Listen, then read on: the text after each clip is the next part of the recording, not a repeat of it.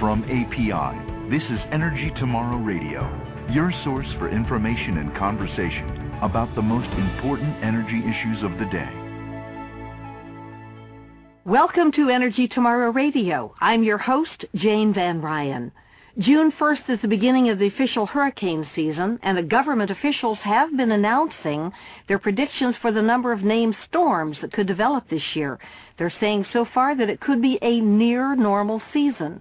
As you might imagine, the oil and natural gas industry is quite interested in these storm forecasts because many of its facilities are in or near the hurricane-prone Gulf of Mexico.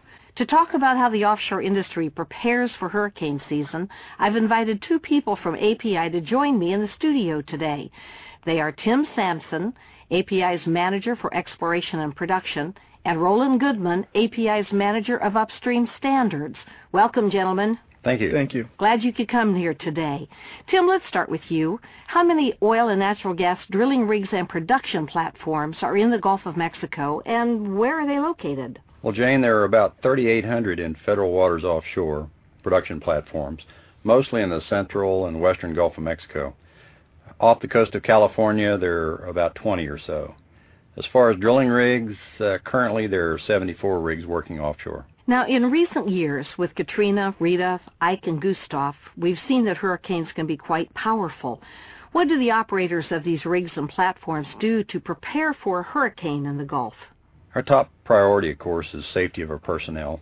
All the companies operating offshore are continuously monitoring weather information in the event that a tropical storm could enter the Gulf of Mexico. And some of these facilities, as you know, are over 200 miles offshore. As a storm is approaching, we have to cease operations, we shut in our facilities, and we evacuate the personnel several days in advance of the approaching storm. And when you say shut in the facilities, what do you mean exactly? Is it you turn off the oil and natural gas so there's no likelihood of a problem developing? Each facility has a shutdown system, and we shut it in. We actually have safety valves downhole that will shut in the wellbore, close the production into the production string. If an event such as a major storm came through and caused the platform to go over, that oil and natural gas would be contained in the wellbore.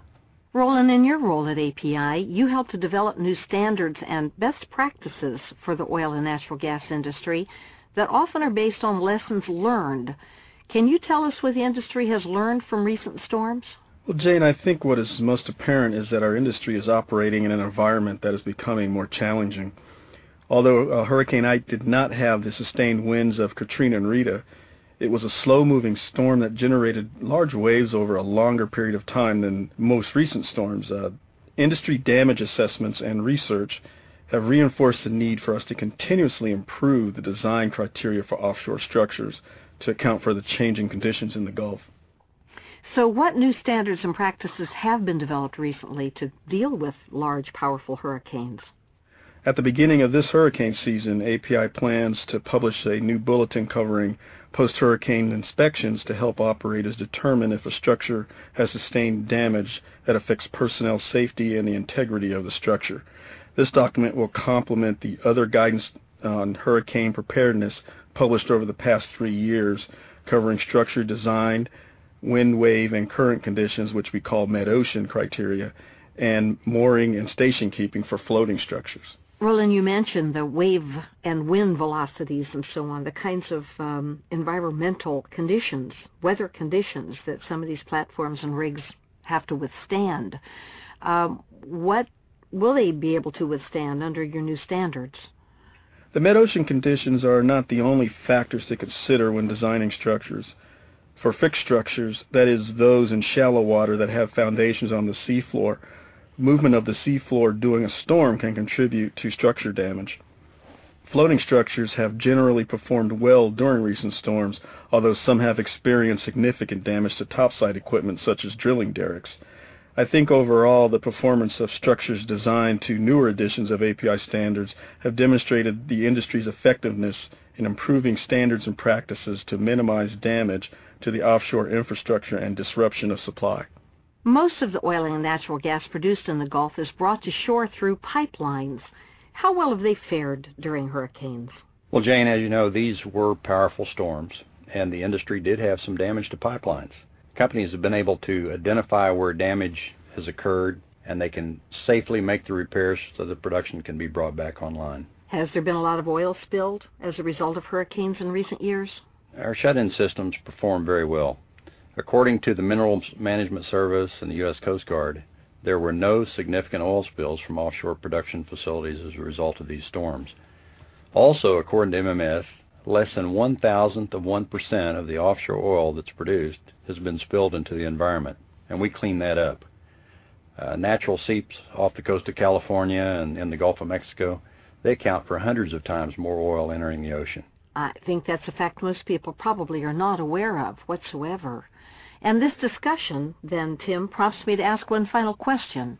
If the Gulf is so prone to hurricanes, why doesn't the industry produce more oil and gas in other areas? That's a good question. It does seem like we have most of our eggs in one basket. And because of government policies, about 85% of federal offshore areas have been off limits to oil and gas exploration and development. We need to continue to encourage our government to allow the industry to explore these areas for new sources of oil and natural gas. Other areas meaning offshore California, off the East Coast, and so on? Wherever there might be oil and natural gas. Very good. Tim Sampson and Roland Goodman, thank you so much for joining us today on Energy Tomorrow Radio. Thank you.